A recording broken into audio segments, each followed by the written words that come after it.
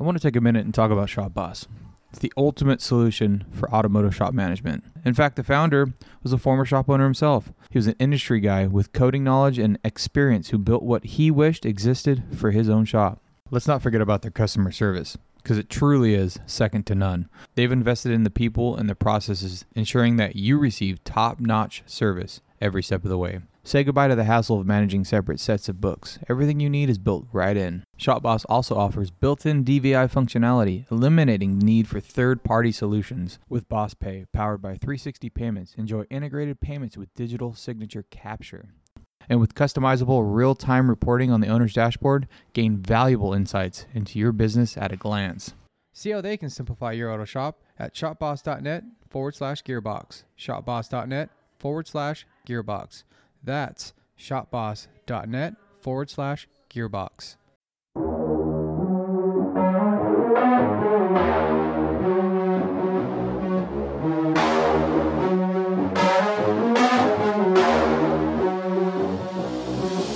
My name is Jimmy Purdy, shop owner, master tech, transmission builder, and the host of the Gearbox Podcast. Here I talk with new and seasoned shop owners, as well as industry professionals about day-to-day operations within their own shops and all the failures and successes that come along the way. From what grinds your gears to having to shift gears in the automotive industry, this is the Gearbox Podcast. So Custom Works here in Paso Robles. Yes, sir. Mr. Travis Smith, the man, the myth, the legend. Yeah, I wouldn't say legend. No? No. It's getting there though, right? Yeah.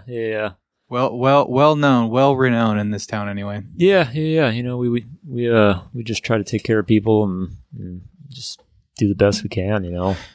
You're in a rough gig, man. I'm not gonna lie. I know. As you can tell walking in, I kind of dabble in a little bit, but that's about the extent of it, I would say, for me. But you do the full blown deal. Yeah. It's been a tough road, man. It's first off just trying to find employees, you know, that actually know the industry, you know, or even people that just want to work. Yeah. You know, it's been tough, you know. I've had a few good guys over the years and older people, you know. I had one good body guy for about 8 years, but he was in his, you know, late 50s and just finally just done and retired because he's done and over it, you know. He doesn't want San Bondo anymore, you know. But can't blame him either, you know. No, exactly, you know. It's definitely a dying art. I can tell you that, you know. We're trying to keep it alive, man. Yeah. You know, so for everyone listening, or even for me, kind of walk me through the process of like, I mean, we're gonna get into it. I mean, and for me, like how does it become profitable, right? But we'll get into that later. What's like if someone were to ask you, hey, what do? You own a shop, right? But we all own shops. Yeah, exactly. yeah. But what would be like your specialty? How would you sell yourself if you needed to, right? Like how would you sell that? What it is that you do on a daily basis?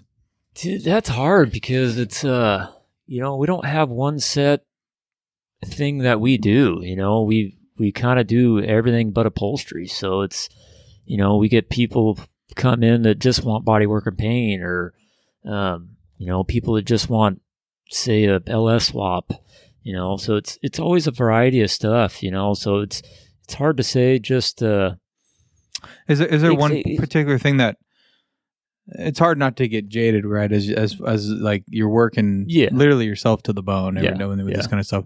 But is there something that comes in that you get excited about though? It's more the metal work. Okay. Fabrication, you know, we build a lot of full chassis race cars, a lot of airbag stuff, lowrider, you know, airbag stuff. The fabrication is where it's at, you know. It's a lot of fun. You can do a little more creativity.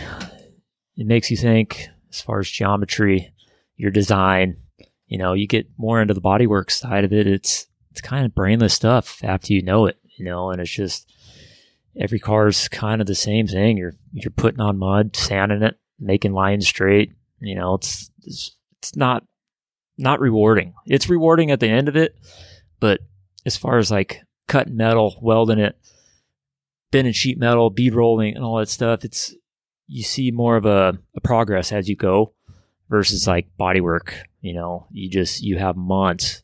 It's just such a slow transition. It is. And you get burnt out quick, man. We've been doing the C10 at the shop right now that, we're 6 months in on body work, and it's just, I get to the shop and I don't even want to work on it because I'm so burnt out on it. Yeah. Because I see it for the last 6 months. It's tough. Even though every month it's making progress, when you see it every day, it's like watching paint dry. It's like watching a tree grow. Yeah. You gotta like walk away for a few months and come back like, oh, look at that. Like growing a garden. You're like, man, these plants aren't getting any bigger. And then there they are. The customer walks in and sees it. They see the progress because they haven't seen it in a few months. But it's just. Hopefully they've been gone for a few months. Yeah. Not bugging you every day. Yeah. Because I guarantee you have those customers too, man. Yeah. And I think we all do, but.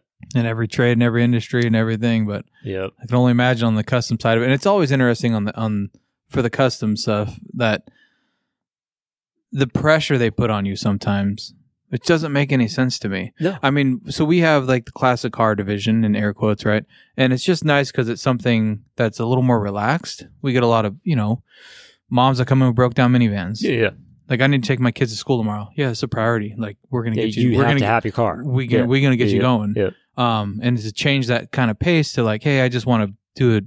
I got this Mustang, I want to do disc brake conversion. Like, rad, let's do it. Like, that's easy. It's bolt on. There's no pressure. But I get ones that come in and it's like, hey, I got to have this back by this weekend. Like, for what? Yeah. Like, why? Yeah. It's not like you're going to a show. You're just going to have it sitting in your garage. It's just like everyone else, Yeah, like what? And they do. They get pick it up and they can take it right back and put it in the garage. Like, what was the whole? What was the deal? Yep. What was the fire? Yep. No, exactly. We have customers like that, man. The TV shows has honestly ruined a lot of. I could see that. Our I don't even know how you put it. It's ruined the vision of it because they see these TV shows, they can get it done in 2 weeks, and they expect that from you, and it's.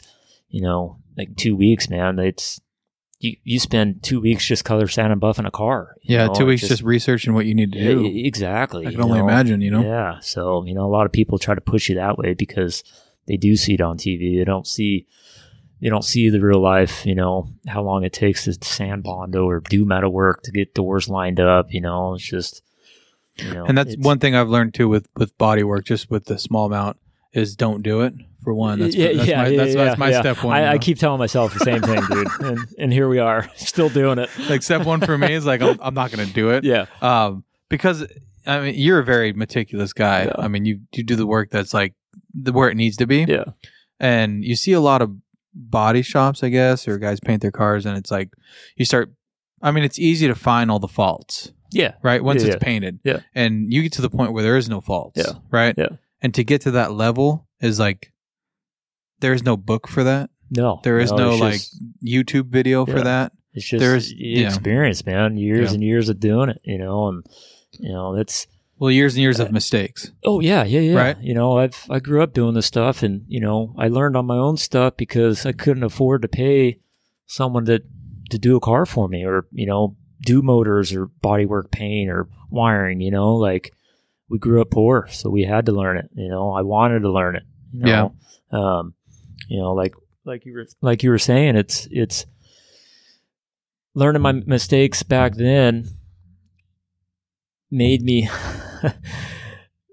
the person I'm so OCD about stuff, and you kind of have to be in this industry because these guys are paying $40,000 to $50,000 just for bodywork and paint, and nothing's perfect. Nothing ever will be perfect, but you try to be perfect. Yeah. And these guys just want their trucks perfect and flawless, man. And,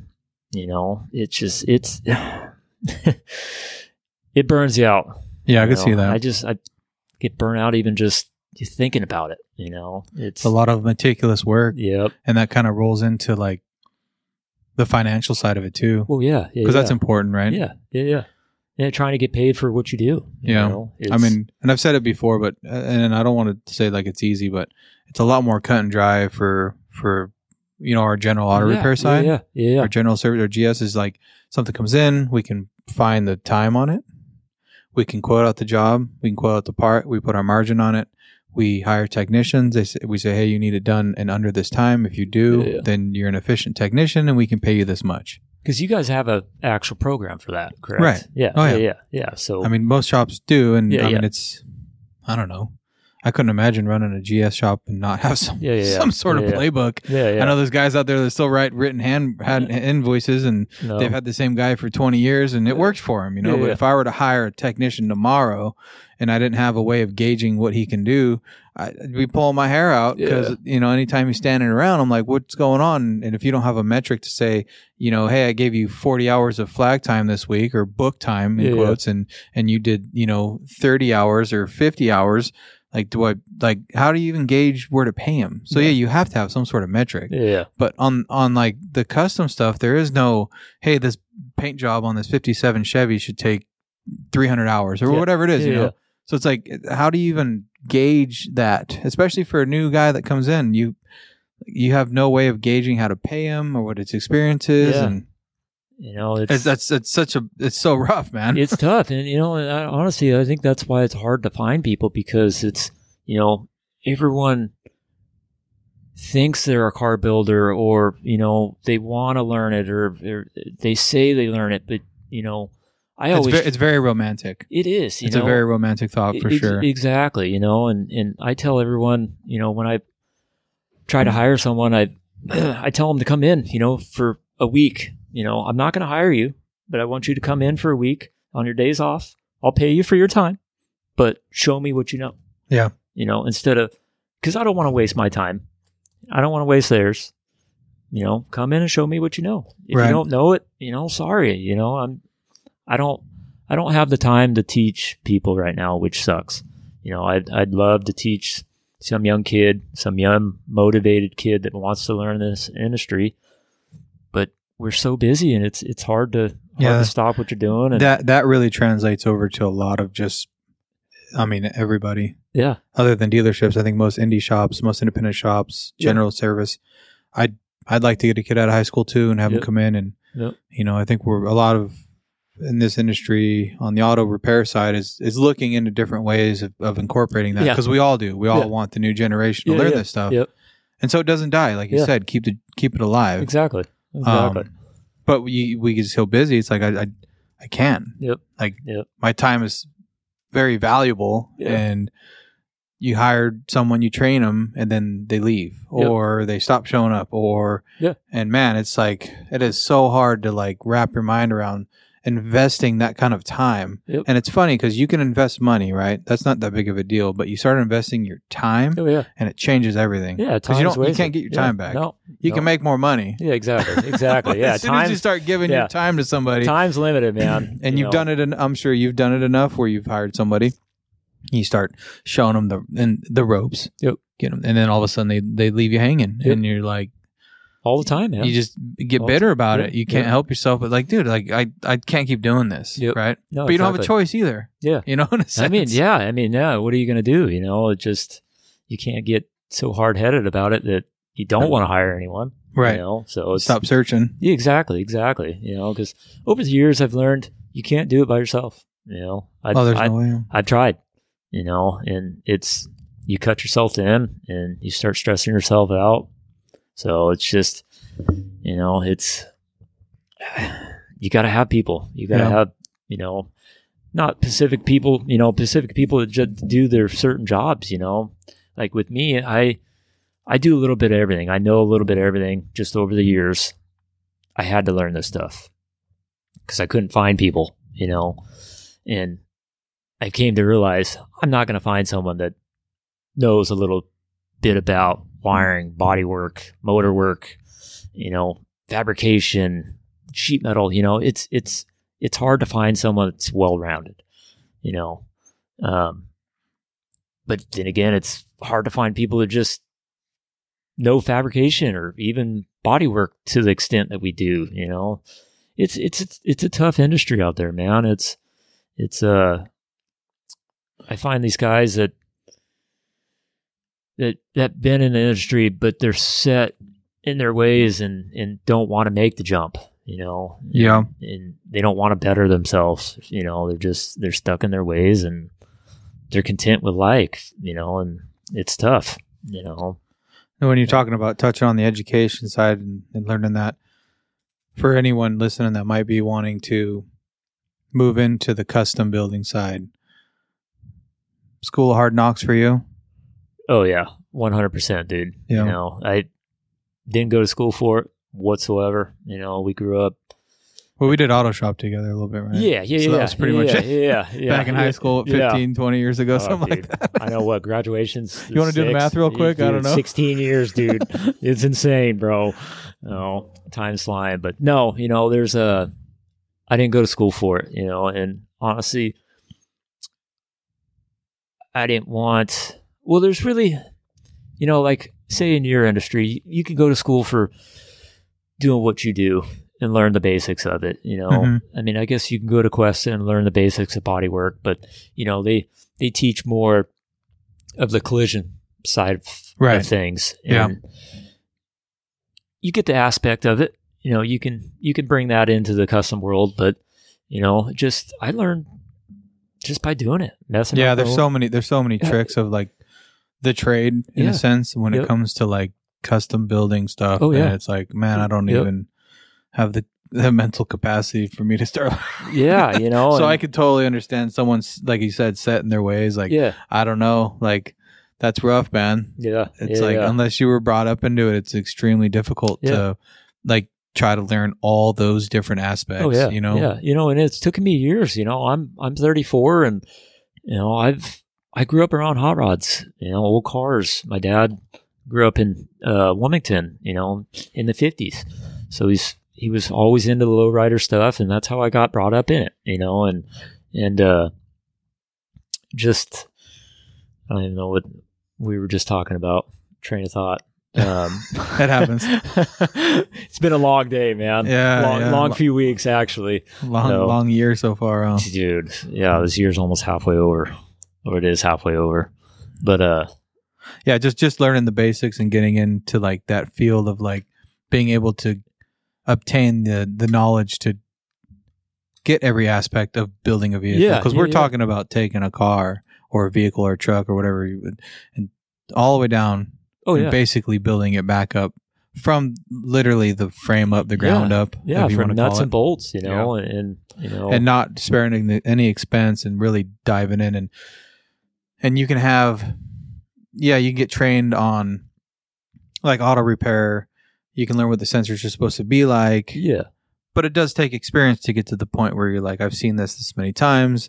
When I see this sensor reading or this data, for fuel trims, it puts you in a direction for what the problem might be, like if it's a vacuum leak or what have you. So learning the basics is, like you said, getting the basic. In the collision industry, you learn how to put Bondo on, sand it off. For sure. But learning those other tricks that makes that car a $40,000 paint job versus an $80,000 paint job. There isn't $40,000 more of material. No.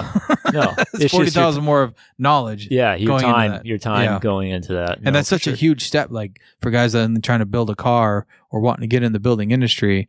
It's like you just don't achieve that overnight. You can open a shop and start doing timing belts, transmission replacements, engine replacements. You can open a shop tomorrow and do that. Right? And as long as it starts and runs and leaves the parking lot, you get paid. Perfect. Yeah. You know what I mean? Yep. But to take a car and then strip it down, like it's you better know what you're doing. No, exactly. And especially if you have multiple vehicles in your shop, and you got to remember how stuff goes back together, what parts are for what. It's a tough gig, especially doing it by yourself, Yeah, I couldn't imagine building the whole car by myself. It's been tough, man. I've been searching left and right, trying to find a few good guys, and just haven't had any luck, But now, it's go for it. I was gonna say back to the kind of the financial side of it, because I think that's the interesting thing. Like, how does that quoting process, like, how do you even like quote something like that? I mean, I have like these quotes that I send out, and if I'm like $10 over, I just get hell for it, right? Yeah. Like I gotta when we get an estimate, even though it's an estimate and it's supposed to be this is an estimate. I don't know if this is going to be what it is. Yeah. It's like I'm held to that standard. Like, this is what. Well, you said it was going to be $350, and now it's $375. It's no, that was an estimate. You never know what you're getting into until you get into it. Right. But I don't even know how you would start with a quote. It's over the years everything's just been time and material. If someone wants kind of a ballpark price, if doing a car, I kind of judge it off something I've done in the past. Say we did a '68 Camaro in the past that the guy had $110,000 in it from the ground up. That putting on a rotisserie, doing the whole nine. You can kind of give someone a ballpark price that way, but everyone's different. Everyone wants different motors, different rear ends, different wheels. And then it changes halfway through. Exactly. So it's I just tell everyone it's time and material, man. Give them a ballpark price is not even a price, just hourly what it's going to take for body work. I've kind of learned over the years that I start my body work at 200 hours. That's just starting. That's just to get into it. We'll probably be in the 400, but it's these guys always want a quote, but it's hard because every car is different. Say you go to blast a car and it's nothing but Bondo and rust, and your price goes up because you couldn't see that from the get-go, Right. You can't see what's under the paint till you get into it. I guess you can go back and reassess your estimate, but now the car's blown apart. Yeah, exactly. Now they're like, oh, I don't want to do the car now because it's gone up $30,000. But you just gotta have a good, strong backbone and tell these customers, man, you're gonna be up in the 100,000 all day long to do just a nothing '68 Camaro anymore.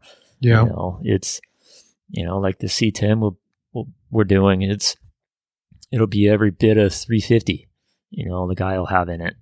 But that's what he's striving for. He wants the best of the best. And some of these people, it doesn't matter to them. They just want a gorgeous truck or a gorgeous car.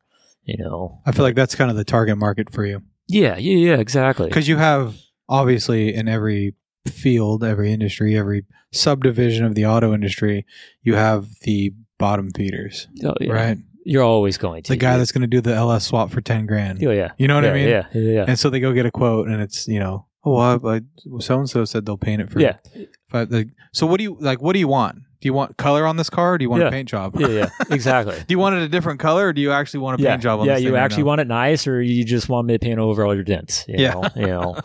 It's and a lot of people don't realize, the materials have gone up. We used to get materials for maybe $1,500, but we can't even get primer for $1,500 anymore. Like I bought 4 gallons of primer the other day. It was $1,800 just for 4 gallons, and we'll spray 4 gallons on a car all in one shot. A gallon of coat, and we'll be $6,000 to $10,000 in just material these days. Yeah. It's, and a lot of it just goes on the floor. Exactly. Yeah, you're sanding a lot of product off, but that's how you get the car straight. So yeah, it's cost of money to make it look good. Exactly. Laser straight. Yep. Yeah, I mean that's the differences between like having it done right and then just having a paint job. Oh yeah. And there's this man, it just blows my mind like the amount of gray area there is in that. Yeah. Of like quoting out for a build or have something painted, you know? And everybody wants that high end. Everybody wants that show car but paint. No one wants to pay for it. Yeah. It they call it champagne taste on a beer budget? Yeah, exactly. Oh man. Right? Yeah. I mean, it's like that though. I know, and it's tough, and I'm not the biggest business guy. I've learned over the years to deal with it. If I could hire someone just to run the business for me, I would, because I like to work. I think that's the biggest, the biggest kind of, I don't know what you call it. I don't know what the right word for it is. I guess the awakening, or like your eyes open up and you realize like what do you want to do? Yeah. And it always reminds me of that. You ever read that book, The E-Myth? I think it was in The E-Myth. They talk about the lady that opens a bakery, and she just wants to bake cupcakes. Yeah. It's like, well, if you want to bake cupcakes, then go get a job baking cupcakes. But you're a business owner, so now you own a business. Yeah. Like you don't. There's a lot more involved. You're not a baker if you own the bakery. Yeah, exactly. Yeah, there's a lot more involved, just owning the business or doing what you want to do. Yeah, and there's a lot of skilled talent that end up owning a shop, and they do really good work, but it's all over the place because they're trying to run the business, which is a full-time job, and then do their job that they want to do. Yeah, exactly. Like in your position here, it's like, I just want to like not deal with that stuff because I just want to build nice rides. Yep. Yeah, but the paperwork, at night, comes in a factor, or ordering parts, like your 8-hour day comes into a 14-hour day, 16-hour days, because you have to do the other side of the business. Yeah. That people don't see that. Ordering parts for you is like got to be a complete mess, right? It's a nightmare. How much time do you spend looking for parts? Probably 3 to 4 hours, not every day, but when we on average. Yeah, but even doing paperwork, I'm at the computer for a couple hours a night. I hate to sit at a computer, but how do you track your time? Like, so it's time and material, but do you just watch your phone?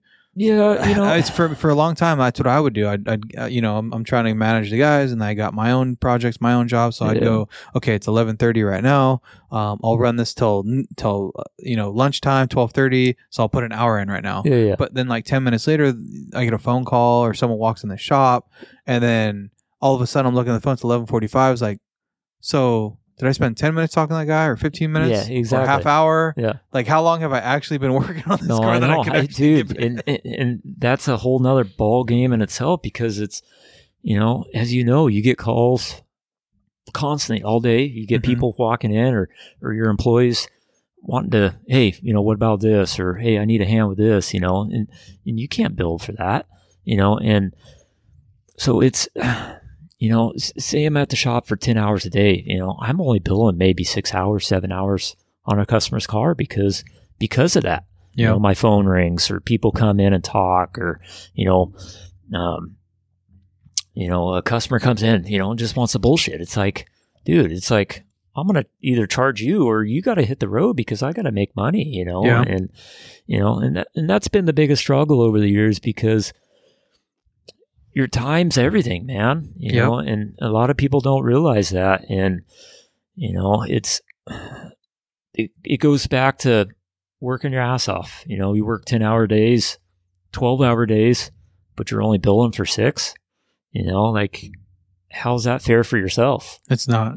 Absolutely not. Exactly. Yeah. Exactly. And every time it's that hour a day, even if it's an hour a day, that's almost a full day at the end of the week that you just lost out on. Exactly. And now you're working Saturday to make up. Yep. Yeah. You start you're not working Saturday to get extra. You're working Saturday just to make up. Yeah, exactly. And you actually start writing that down and actually thinking about it. You're like, man, that's mind blowing. Yeah. And it's, it makes you think, and it makes you want to change your ways, but it gets to the point where I think to myself, I'm like, how do I change that? To get employees, which I've been trying to, but being the business owner, you're always going to have the phone calls. Yeah. You're always going to have the paperwork. You're always going to have people wanting to come in and talk to you. Right. So it's like, how do you get away from that?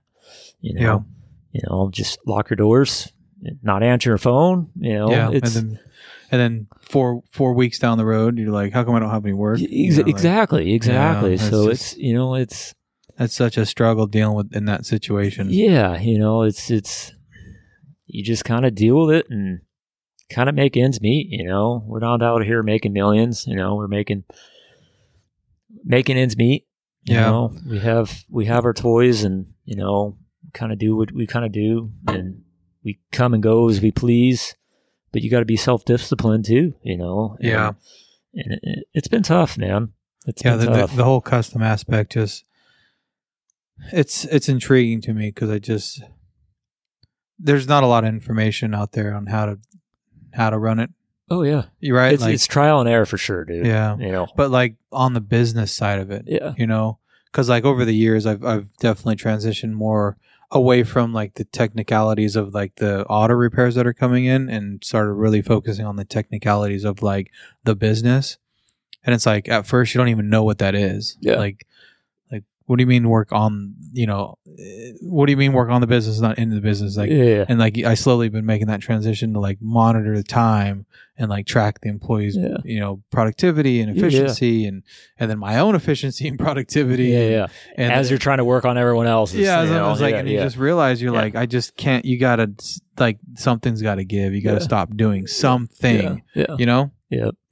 But the small amount I've, I work with some of this because it's like I gotta be involved with these cars. Yeah, for sure. Because like you said, I have very skilled technicians here in the shop, and they're very good at general auto repair. But when it comes into some of the custom stuff, like I really need to oversee it. Yeah, you have to. Not say like I'm trying to micromanage it, but it's no.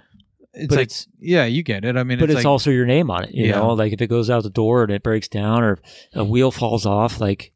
But there's no playbook for them to go by. There's no torque specs. There's no... Exactly. You get a brake kit from CPP or whatever and you put it on. It's like they don't give you instructions. No, it's like, no. Hey, figure it out. Figure it out. Here's everything you need. It'll work. Like, but then again, work. You've done probably quite a handful of them. So enough to know where most of the stuff's going to go. Exactly. So, that's why, you overlook your employees. It's but you can't do that on the daily because... No. Then what are you doing with your time? You said, you got to do something with your time other than just like falling around like a mother hen. Yep. Yeah. No. Exactly. And when I did have employees, they'd constantly come get me. Hey, what about this? What about that? It's like, you're supposed to have a special talent, and qualities that like I trusted you. Hiring you, so you make the judgment, if it's like life or death, come get me. But it's like, dude, you're taking me away from what I'm doing, what I need to do throughout the day. Yeah. To help you, that's tough. Dude, it's, being I know a business, exactly how you're saying. Yeah. Being a business owner it's not for the weak, dude. Yeah. I can tell you that. Well, not so much that, but just like in the field that you're going down. Oh yeah. Not only is there a technician shortage, but to find someone with the skill level that you have is, man, I mean, I hope you do, and I think you will. Yeah. Everything takes time. It takes time, but you just keep pushing for it and just keep looking, man, But, who knows? Eventually, maybe I'll just have to buckle down and teach someone that's motivated to learn this stuff, Yeah. But, that goes back to, everyone wants to learn how to build cars or be in the hot rod industry, but they don't know what a crescent wrench is or an end wrench or a socket, Yeah. They don't know the general mechanic skills. It's like, how do you teach someone that? It's a lot of this industry, not even industry, just this generation, they're just so stuck to their phones, YouTube, everything, Google, everything. Dude. So, I mean, you get a lot of like YouTube certified, man. I mean, on that note, I mean, taking some of these vehicles that people have like probably got into way over their head. Yeah. You got any like good horror stories, something that you've seen before that's come in? Like, you got to see something that's come by. They're just like, what are you thinking? Dude, right? It's nothing ever surprises me anymore, dude. That's the bottom line. Dude, it's, there's a lot of people out there just putting a Band-Aid on stuff just to make it look good and get it out the door. I've seen chicken wire in cars. I've seen duct tape over holes with Bondo over it. Just, it just, nothing ever surprises you anymore because there's a lot of backyard builders these days. And, people thinking they know how to build a car or even do transmission work or motor work, it's just, but you get what you pay for, that goes back to people not wanting to pay, not necessarily top dollar, but what it's worth, Yeah. so they want to go to the cheaper side, and that's when you do get your horror stories, and dude, I don't even know where to start with a horror story, like we were talking about earlier, Barrett Jackson. I had a customer, bought a 32 coupe from Barrett Jackson, beautiful car on the outside, black, badass car. We started getting into it, and the body wasn't even attached to the chassis, and I started looking over this car, and I told him it's not safe to drive. He wanted me to move the seat back because he was a taller gentleman. And I started getting into this thing. I'm like, dude, like this ain't safe to drive. Like, I can't let it leave my shop, dude. Like, I've had my hands on it, and I brought him over and showed him, what was going on. But I started pulling the floor up. There's chicken wire holding the metal to the wood. There's foam covering stuff. It's just the amount of stuff that people do just to make a buck. It's mind blowing. Yeah, that's the problem with the industry, and why everyone thinks we're all ripping everybody off, right? And that's where it goes. One person puts a bad name in everyone's mouth. It's just the small percentage that there is. Yep. It just spreads like wildfire, and everyone thinks, "Oh, that's what you're doing. You're ripping me off." Why are you charging me so much? Yeah, but we're out here, little as they know, we just want to take care of the customer and have them in a safe car. And we grew up from a small town. You do one bad mistake, people are going to know it for the rest of their life. You don't get away with anything. Yeah, no, especially in a small town. So we've always strived to be good, and treat people right. I don't think there was another option. No, that's the bottom line. No, exactly. It wasn't a conscious decision, right? Yeah, no. Like there isn't another way. Like no, because what's the way of putting this floorboard in? Oh, use some chicken wire and screw it. It's not even a thought process. No, exactly. I mean, I always think of doing something. It's like, would I do this to my own vehicle? No. So I'm not going to do it to someone else's. Right. Especially getting paid for it. Nah. Especially if they're giving you money for it. Yeah, exactly. And I've always wanted my name out there and my name to be good, and be well known, and try to strive for that. And you can't do that doing shoddy work. The amount of it is amazing, and there's nothing wrong with like a DIY. Maybe the kid, being taught by their dad. Yeah. Sometimes they're maybe screwed in the wrong direction, and some of it's maybe a little bit of ignorance. Yeah.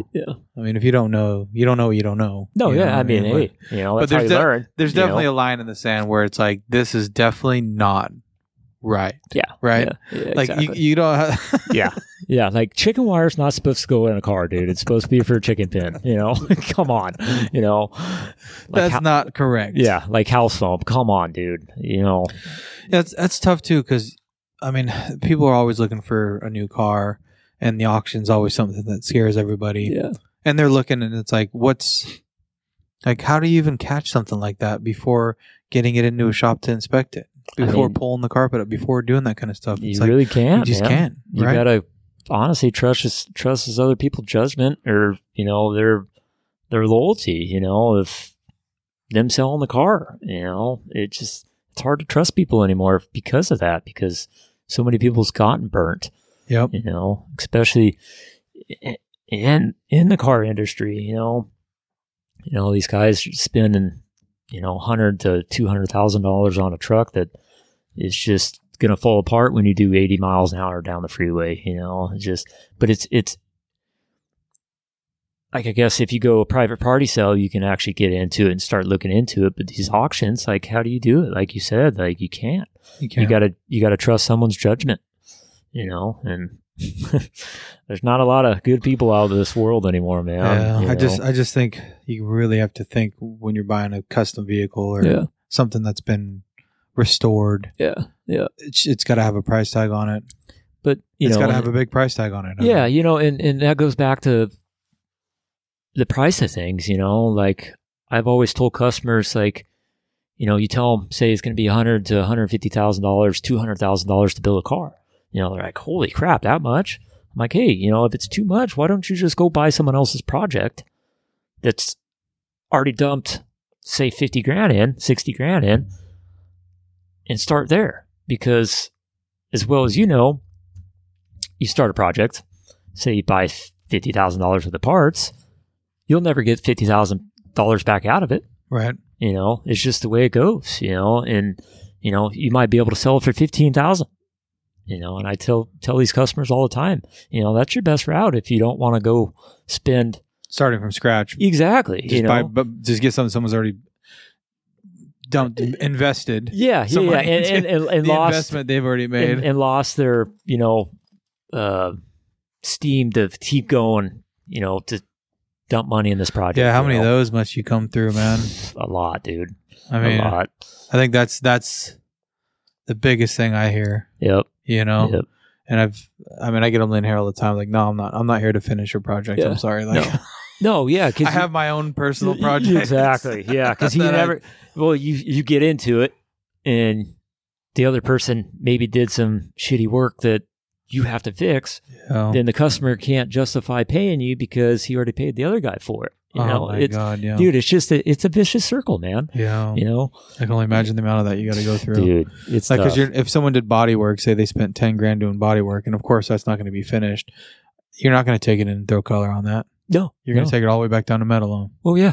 Because, you know, what if they left some surface rust on the metal, you know, and say you do go paint it, and 3 years down the road, it's bubbling because the rust is coming through.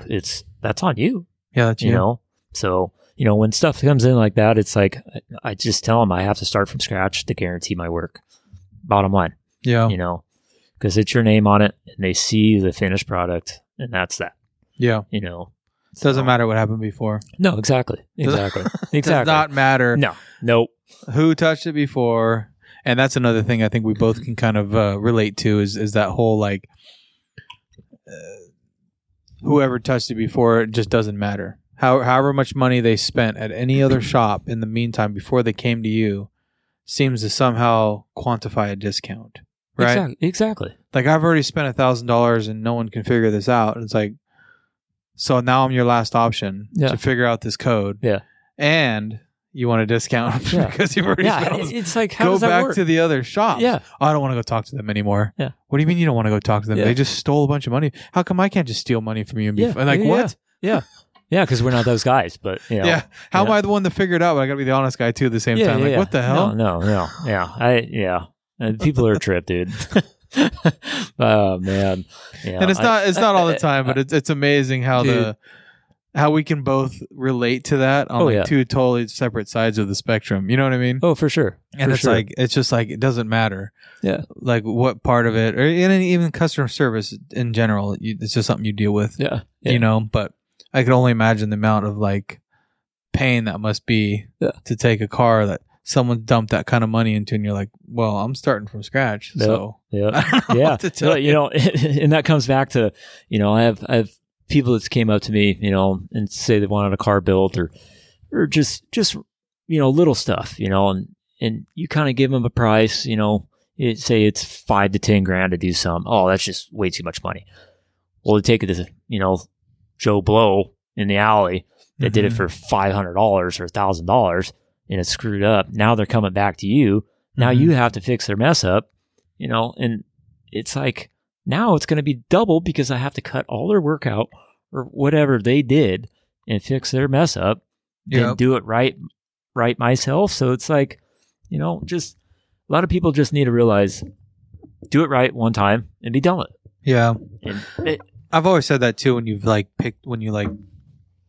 when you invest into somebody, because it gets shaky a little bit, right? Especially if someone's never met you and they bring you a car, they want you to build it. Yeah. Had a good conversation, the bid's there, whatever, and you're moving on.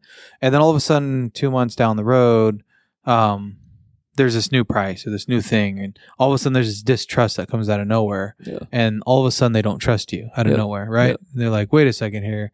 And then they start calling you out on this, or they want to double check your price. And it's like, look, you made this decision, like follow through with it. Yep. Like exactly. You trusted me. Like, let's like continue with this process. Yep. Like, where did this even come from? Yeah. You know, and it really circles into like the like losing your freedom because you lose in your vehicle, and then you get this emotional tie to your vehicle because it it represents something more than just a car. Oh, yeah, to most for sure. people. Yeah. And then especially with the emotional side of it, you get a lot of vehicles that are probably very sentimental. Yep. And so there's a lot of emotions behind this, and man, and then you get a lot of money, and money is emotional. Oh yeah, for sure. Finances are emotional to everybody in the world. Exactly. So you get this vehicle that's emotional, sentimental. You get the money tied into it, and then all of a sudden, out of nowhere, you get this distrust because something didn't go exactly the way they wanted. Yeah, the way they wanted to, even though it was communicated very clearly how it was going to go. Exactly.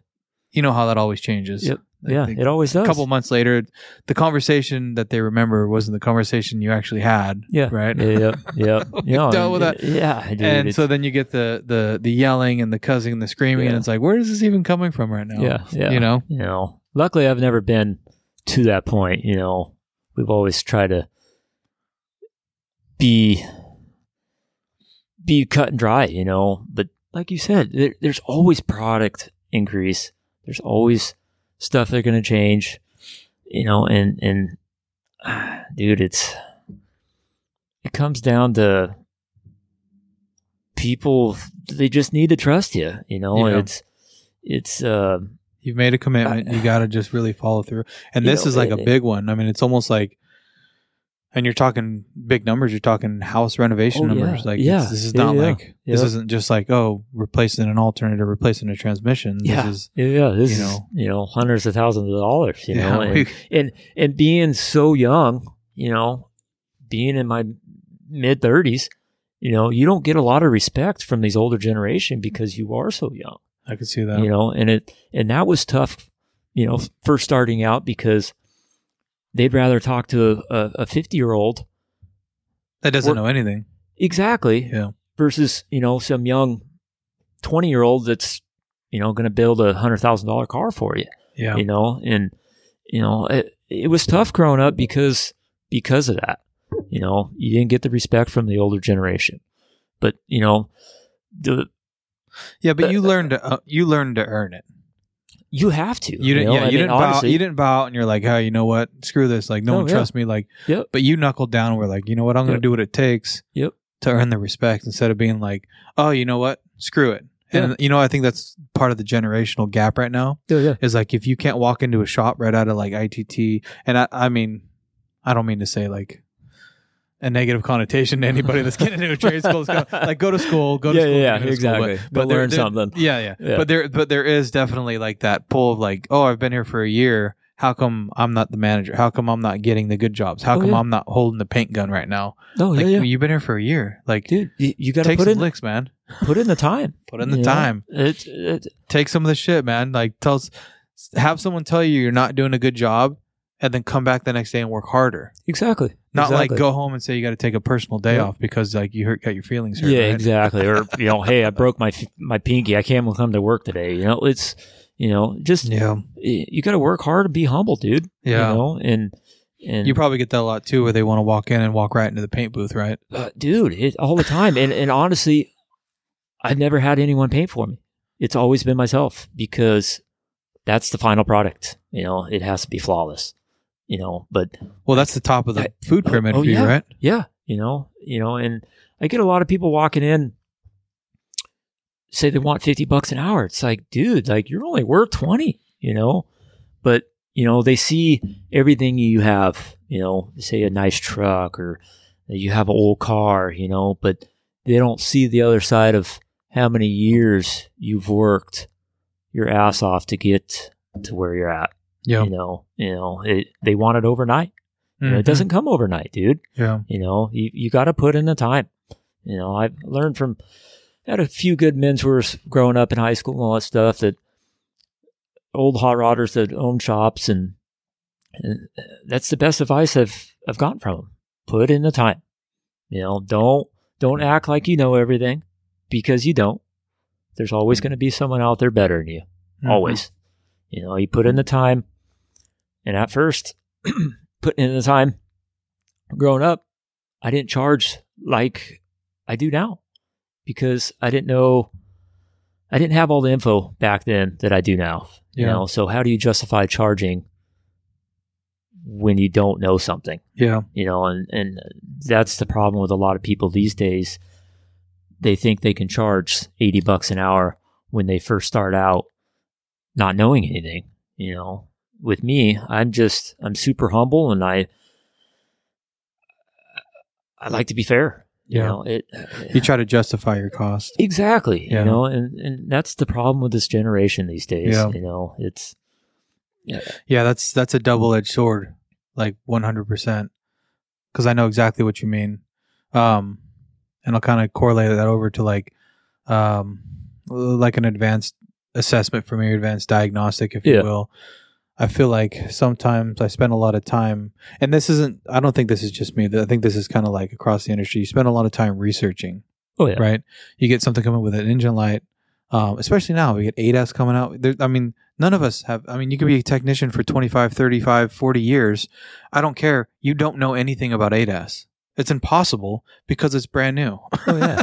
Well, yeah. The driver assistance systems, right? Yeah, like everything's evolving, dude. Yeah. Every day. Right. Every day. And you can use your experience, and somebody with 30 years of experience is going to navigate it probably a little better than someone fresh out of school. No, exactly. But not by much. No. Because they're just out of school and they just learned about this stuff, right? Well, the older generation's so stuck in their ways, yeah, too. That's part of it, too. And they don't want to learn the technology either, That could be part of it, like too. me, it was hard to learn the technology, dude. To step forward in this computer world, dude. So, but yeah, back to the point of like taking like that system and like having to research it. Is that fair to charge the client for that research? And I feel like that was sometimes with a vehicle that's maybe been around for 10 or 15 years, but it's a new repair to me. Just as well as I do, you get something new every day. Oh yeah. That's the reason why we do this, because you get something new and exciting every day. We would drive ourselves nuts if we just did like the same water pump or the same freaking paint job or the same freaking whatever. Like I'd be working at Costco if I did that every day, dude. I couldn't do it. Stocking shelves, It's like yeah. So the whole lure is doing something different every day, but in that sense, like you're kind of required as being a technician or being an auto body tech or being a custom builder, like to just know this stuff off the top of your head, like like. And I'm sure you feel that way. You feel like when someone asks you something, you feel like you have this need to like, oh, I should know that. Like if someone says, hey, can I put an LS swap in this 56 Chevy truck, right? It's like, what do I need? And there's got to be a little part of you that's like, I should know exactly what you should need, right? Yeah, everything's relevant. Like every truck needs a water pump or motor mounts, tranny mounts, exhaust, everything's kind of relevant. But like getting into like knowing that stuff, you're going to have to sit down for a little bit. Oh, yeah. And research like, oh, for sure. What am I going to need? Yeah. Is it easier to buy a kit that's just going to bolt this thing in, or is it be easy for me to build the mounts? Yeah. Like you got to do a little bit of a cost comparison, right? But is that something that should be charged to your clients? Like, hey, I had to take a little bit of time to research, but in the back of your mind, you're also thinking, well, they came to me because I'm supposed to be the expert. How do I charge them to research this stuff, being that they were expecting me to know it? Does that make sense? You know what I'm saying? Exactly. Yeah. So it's like there's that weird like, man, can I really justify charging that? It's like, I think 100% yes. Like, especially this time in this day and age and this like area of your knowledge that you've gained over the last decade or so. Oh, yeah. And for anybody who's been in it for a decade, like you're just using what you've learned to do the research, and you should definitely be charging a little bit for that research. Oh yeah. Time's everything, time, like you said earlier, you can't get your time back, dude. Yeah. And it's not your project, it's their project. Exactly. But they're coming to you for your experience. You know, we're constantly learning. Yeah. But they're coming to you for the knowledge of like actually assemble it, but the research that sticks behind it to like learn this stuff. I'm sure you have new paint products, new bodywork products. It's constantly evolving and new stuff coming out, and you got to learn this stuff. Oh yeah, yep. And if you don't, then you're light years behind in this day and age because there's so many new advances. Yep. I think that's the kind of conversation is like, and I'm just curious how that would translate over to the custom side of like, man, like there's got to be so much time involved, especially in what you do. Yeah. To just learn how to use these new tools, these new techniques, these new whatever's coming out, and do you add that on to your time and material? Because I feel like you should. Like if I'm getting a custom car built, I want all the latest and greatest, right? Oh yeah, for sure. And I would expect the guy building it to kind of be at that point, at that level of like, I know all the latest and greatest. Yep.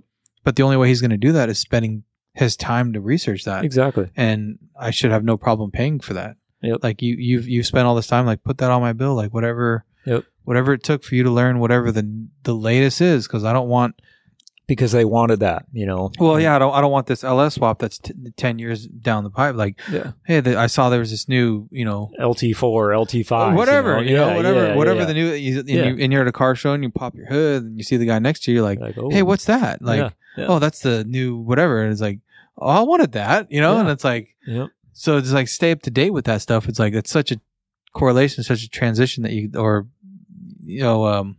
kind of a common ground. I think we could say it's the same thing as far as keeping research, because I'm also expected to know and have all the latest scan tool information and have the new security link for the RAMs so I can even access the PCM. Like if someone comes in and they're like, hey, can you clear the codes? It's like, actually, I have to pay a subscription just to clear codes on these new RAMs. It's that's mind blowing, dude. Yeah, but I can't. I mean, I guess I could have the conversation with them, but it's like I'm expected to have that stuff. Oh yeah, like I'm expected to have that scan tool because I'm an auto shop and I should be able to get in there. And I can't just be like, hey, I got to charge you $120 plus my $150 inspection because I got to pay for the subscription from the dealer to access your computer information. It's like, well, you're supposed to have that because you're the auto shop. You know, like no, exactly. Does that make sense? Like, no, exactly. And that goes back to running the business. You know, it takes a lot of money. You know, for stuff like that. You know, that's the other side that people don't see. Oh yeah, you know, and it's that's the iceberg that's under the water. Exactly, dude. Straight. That's the big part. You know? Yeah, you know, they see you own a shop. Oh, cool. You know, you're making a bunch of money. You know, say you're making $100 an hour, but in all reality, you're maybe making $30 an hour by the end of the day because you're paying for, you know, all your scan tool stuff, all the licenses you have to have, your insurance, you know, your shop rent, you know, that's the stuff that people don't exactly, you know, and that's a lot of goes back to the employees too. They don't see that either, you know? And, you know, well, it depends. I mean, everyone's different. Yeah. You know, and the good ones know it and appreciate it. Exactly. They've been through it. Yeah. And they don't want to deal with it. No, so that's why they're a good technician. Yeah. And that's why they're working for you, you know? But yeah, the ones you can weed out pretty quickly are the ones that are like, have that mentality of like, oh wow, you're making $180 an hour and you're only paying me $35. Hey, you know, in all reality, dude. What are you doing with that extra $120 an hour? I'm just pocketing it so I can go to freaking Maui or whatever, or back to Ireland, you know. Go spend a couple of weeks on the beach. Yeah, that's what I'm doing. No, I'm gonna buy a Bentley or something. Yeah, it would be nice. But no, like I said, we're not out here making millions. Yeah. You know. That's interesting. Brings up a point too of like labor rate and how you stay standard on your labor rates. I mean, that's kind of like, I don't know. It's definitely like kind of a measuring contest for like GS shops is like, oh, what's your labor rate? What's your labor rate? And like, oh, really? Everybody just like competes to like, what's your labor rate? You know, and it's like, just run your numbers and do your labor rate, what you need to do to pay your guys, right? Like that's how we settled on ours. We want to pay our guys, you know, say between 40 and 50 an hour. Like this is what our hourly rate needs to be. And we do the math and this is what it is. This is what it takes to pay that.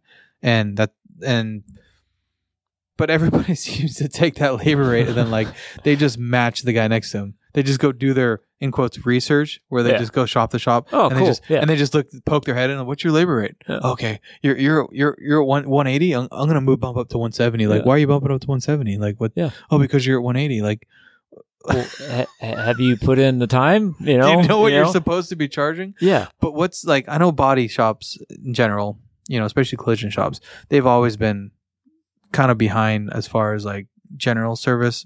You know, they've always been 85 to say 100. I mean, how does that calculate for you, or how do you manage that? And I mean, and it can be just off the cuff if you just run your numbers and you're like, hey, I need to make this amount of more. Like, but I'm just curious, like, you know, it's a lot of my repeat customers. I'll knock down our hourly rate because they're loyal to me. But for the most part, you know. Do you do the same across, or do you do like a variable for fabrication versus body versus mechanical versus? You know, it's kind of straight across, you know. Maybe if I had someone in the office doing the paperwork and the billing, all that stuff, it might be a little easier to do, you know, say body work at $85 an hour, metal work at, you know, 105, you know, but it's a lot to keep track of. So I've always just kind of been cut and dry and just set one body, you know, one rate for everything. Just to make it easy for you. Exactly. You know, it was, you know, and we're only $95 an hour, you know, and it's kind of, you know, people always get blown away. Yeah, I'm a little blown away. Yeah, everyone's like, you know, you should be up in the $115, $120 an hour. Oh, you should be 210 to 250 you know, to be honest. But for what you do, that's just my opinion, though. Yeah, you know, and I have no metrics that stands behind that, but I just know the amount of like knowledge and skill it takes. Yeah, you know, do that.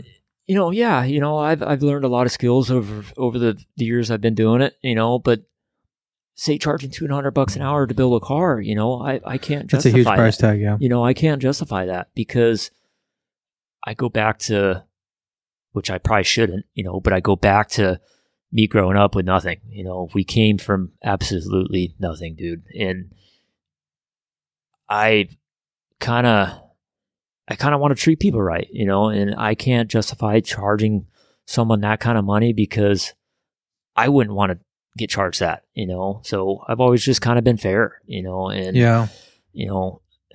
No, I mean, I can totally relate to the mindset. I get it. You know, and it's such a hard mindset to get yourself out of and realize that you're worth more than you think you are. Yeah, you know, it's tough, man. You know, like when I first started, we've been in business 16 years, you know, and when I first started, I was at like $30 an hour, $35 an hour, but like it goes back to me not knowing everything that I know now. You know, over the years I progressed and started raising my rate.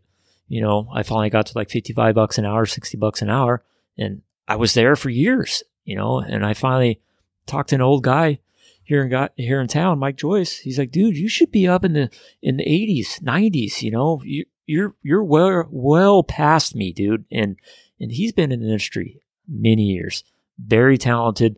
And for him to tell me that, it made me feel good, you know? And so I finally did raise my rates, you know, and it kind of weans out the bullshit people that don't want to pay. Yeah. You know? Yeah, that's part of it. And it makes the customers that do want to pay, that actually want your experience, to stick around. Yeah. You know? And it was hard to see that years ago, you know?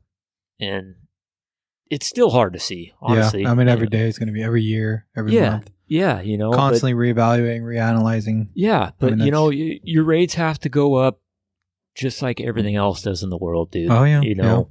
Yeah. Especially if you're, you know, want to pay someone that come in and support their family and do what they want to do. Exactly. You know, on that labor rate, it's like, yeah, that's tough. Exactly. And exactly. It's not easy work. No, you know, you know, you're paying for skilled labor. And not to mention, it's not work that anybody needs. Exactly, and that's and not to say that like it's a negative thing. No, I get it. They're coming in to build a car that they don't need. It's a hobby. They want it. Exactly. You know, exactly. It's a want. And it's like pulling teeth. No, it's not like pulling teeth, but I have the problem of the same thing of like they come in, the transmission repair replacement's going to be $7,500. I mean, it's not uncommon now to have a transmission go out the door for $6,000 or $7,000 on a vehicle that's worth $15,000. Yeah. You know, or even a vehicle that's worth $5,000. Yeah. And you get that question like, oh man, this car's not even worth that much. It's like, financially, no. The numbers don't make sense, but is it worth it to you? Yeah. You need your car. You need your car to get to work. I can't discount it. Like, I've come to the conclusion for myself, like, I can't because if I shortchange it, I'm shortchanging the technicians on the floor. I'm shortchanging me. I'm shortchanging everybody. Yeah. My landlord's not going to give me a break because I gave this guy a discount because I felt sorry for him. Yeah. So that's tough. And it's like, I deal with that a lot too, of like, man, I couldn't justify spending $7,000 on that vehicle personally, but I'm a business owner. And if I don't sell this job, if this job doesn't get sold, these guys don't have work. You won't be a business. Yeah. And also this person won't have their vehicle and they got to go buy another used vehicle that who knows what's wrong with it. So it's like, it is very difficult to like think about, and I think about the same thing, you know, like it's like, man, I couldn't afford to spend that. No. And it's like, no. But, and that's on a daily driver, so I can only imagine on a custom vehicle. Yeah, like, why are you doing this? Yeah, it's crazy, you know, and it goes back to, like you just said, you don't want to cut yourself short, you know, like you spent all these years learning your trade, perfecting the trade, you know, and you should get paid for it, you know, and it's hard to get through that mindset, dude. Yeah. It really is. Yeah, especially when you're running the shop and the office and everything. Exactly. And you can control they call it emotionally discounting. Yeah. You know? Yeah. You know, because I do it all the time, you know, I try to bill weekly or bi-weekly, you know, and I look at a bill, say it's $5,000, and I'm like, dude, like, is it really worth $5,000? Like, you know, I'm like, should I knock, you know, $1,000 off of it? You know, it's a hard mindset to get out of, you know, and to me, I have to realize I've always been fair with my prices, fair with my hours, you know, like I said, work 10 hours, I bill 6, you know, so I'm already being fair there. So right. why should I discount the bill at the end of it even more, you know? Yeah. And it's easy to say it like you're talking about it, but when you put it down, pen that goes to paper or keyboard goes to the computer screen. Yeah, exactly. And you see the numbers adding up, and you're like, oh man. Yep. Yeah. You know, over the years, I've been getting better, you know, being more stern, because I tell these people, if you don't have the money to build a car, don't start it. Yeah. You know, like, if you don't have the money to pay me, don't start it, because it's a hobby, dude. You don't need your car. It's a want. Yeah. You know, and it's, I have a good friend, Mike Porter in A-Town, Tostero. He always asks, how is marriage? You know, their customers' marriage is, you know, because most of the time the guy never tells the wife what he spends on the car, you know, and right. Always. Yeah. Yeah. You know, and he always tells the customer, you know, bring your wife in, because I want to talk to her too, because I don't want no issues down the road. You know, your wife. That's a seasoned builder right there. Exactly. Yeah. You know, but it's the truth. You know, you're either gonna ruin a marriage or you're not taking like 10 or 20 grand and this car will be out in a week. It's like, this is some serious change. And this car's going to be here for like 3 to 6 months. Like, you're not going to be able to hide this. Yeah, exactly. You can't, man. There's no way. But he's pretty cutthroat, and I haven't got to that point yet. So, you know, but I guess that comes a time. When it comes to the shop work, is there like, we kind of touched on it a little bit as far as like you running the paint gun. Is there like a hierarchy when it comes to like being in a shop such as yours, as far as like starting from the bottom? Of course, like for me, it's like the lube tech, right? The lubie. You do oil changes, and then you kind of work up from there. You're doing tires and brakes, and then you kind of start dabbling in some more as the engine repairs, and then your diagnostic. I mean, you have your A, B, and C level technicians. Yeah, and it's not. It's a little gray. It's not black and white, but there's definitely like a hierarchy as you move along. How does that, is there one, or how does that work with like custom building, or is that something you've even thought of? I haven't even thought about that. Okay. You know, honestly, yeah, it just hasn't ever crossed my mind that way. You know, if there's someone, obviously if someone comes in and they're like, hey, I want to work for you, pay me whatever, but I want to just be the painter. Obviously you're not going to let that fly. Yeah, exactly. You know, it's hard to. Is there like certain jobs that you put on a pedestal of like, these are the ones I'm always going to do, and I just need this work done underneath it? Does that make sense? Like, yeah. So like, you know, the body work or the paint work for sure. Like it's something I enjoy doing. So I like to do it that way, but that's a personal thing though. Personal thing. But then again, it is the final product, you know, but I guess I shouldn't say it's the final product, because the body work is what you see underneath. You know, if your body work ain't right, but you know, it's hard to say. You know, I don't know. I honestly, that's fair. That's hard to say. Yeah, I mean, because, it's because nice. every job's important. Yeah. Every job has to be badass, and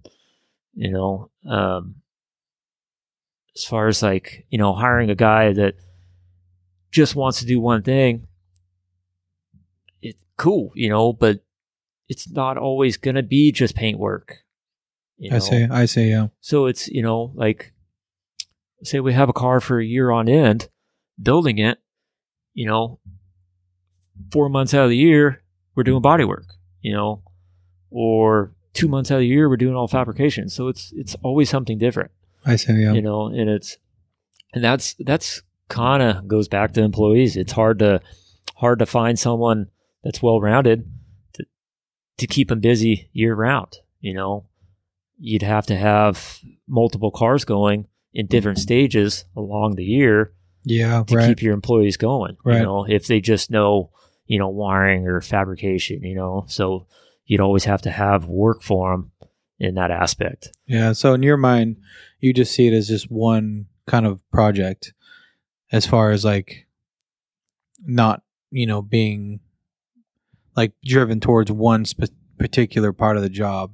Like it's all just the project. Yeah. You don't really see like any part of the being less skilled than anything else. Like you see the fabrication part being you're just as skilled to do the paint work. Obviously it's different, but in your mind you wouldn't like classify like this is C level work, this is B level work, this is A level work.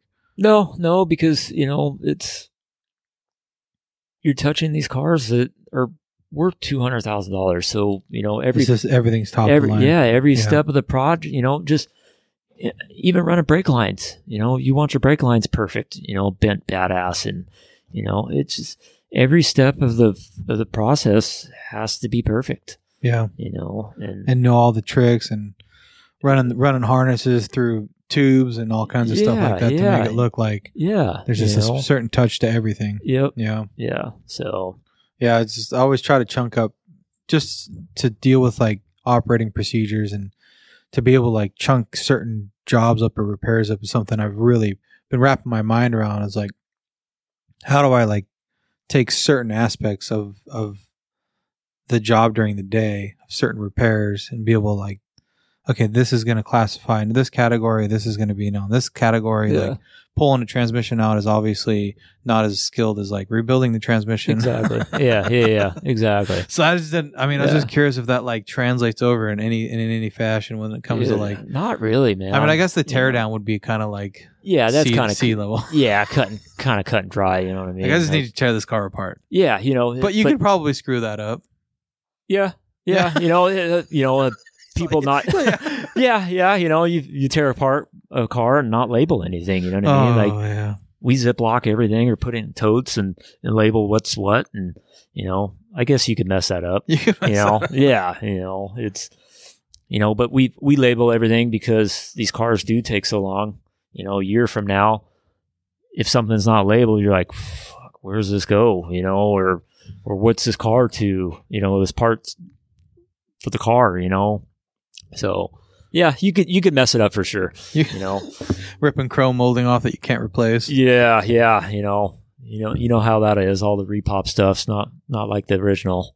So, that's got to be tough finding all that kind of parts. Yeah. Only imagine the amount of time spent trying to track that kind of stuff down. Well, I mean, it just goes back to research, man. It's just constant hours and hours calling and searching on the web. And not as romantic on the day to day when you actually got to put your head under the water and look at the bigger part of the iceberg, right? Yeah. You just see the little shiny part on top, and you're like, I want to build one of those, and it's like the amount of just like, oh man, no, you don't. No, keep your money.